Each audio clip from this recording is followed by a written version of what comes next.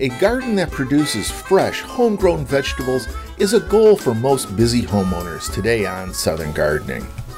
Southern Gardening with Gary Bachman is produced by the Mississippi State University Extension Service.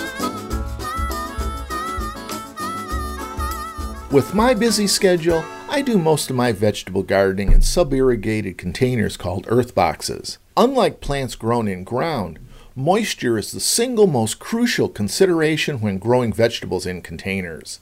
Since their roots are not in the ground, the plants are completely dependent on you for watering. Most container-grown vegetables must be watered daily, multiple times per day in the summer.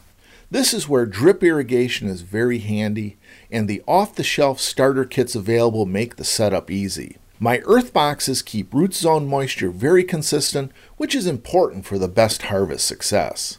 Whenever vegetables are going to be grown in containers, never use garden soil, always use peat-based container mixes. These mixes can have a variety of components like peat moss, coir, bark, and forest byproducts that ensure a well-drained container.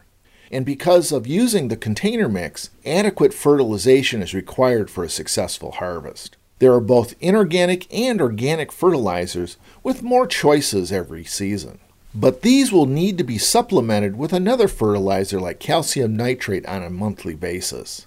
Since you will be watering anyways, I think using a water-soluble fertilizer is a great choice. This water-soluble fertilizer should be applied on a weekly basis.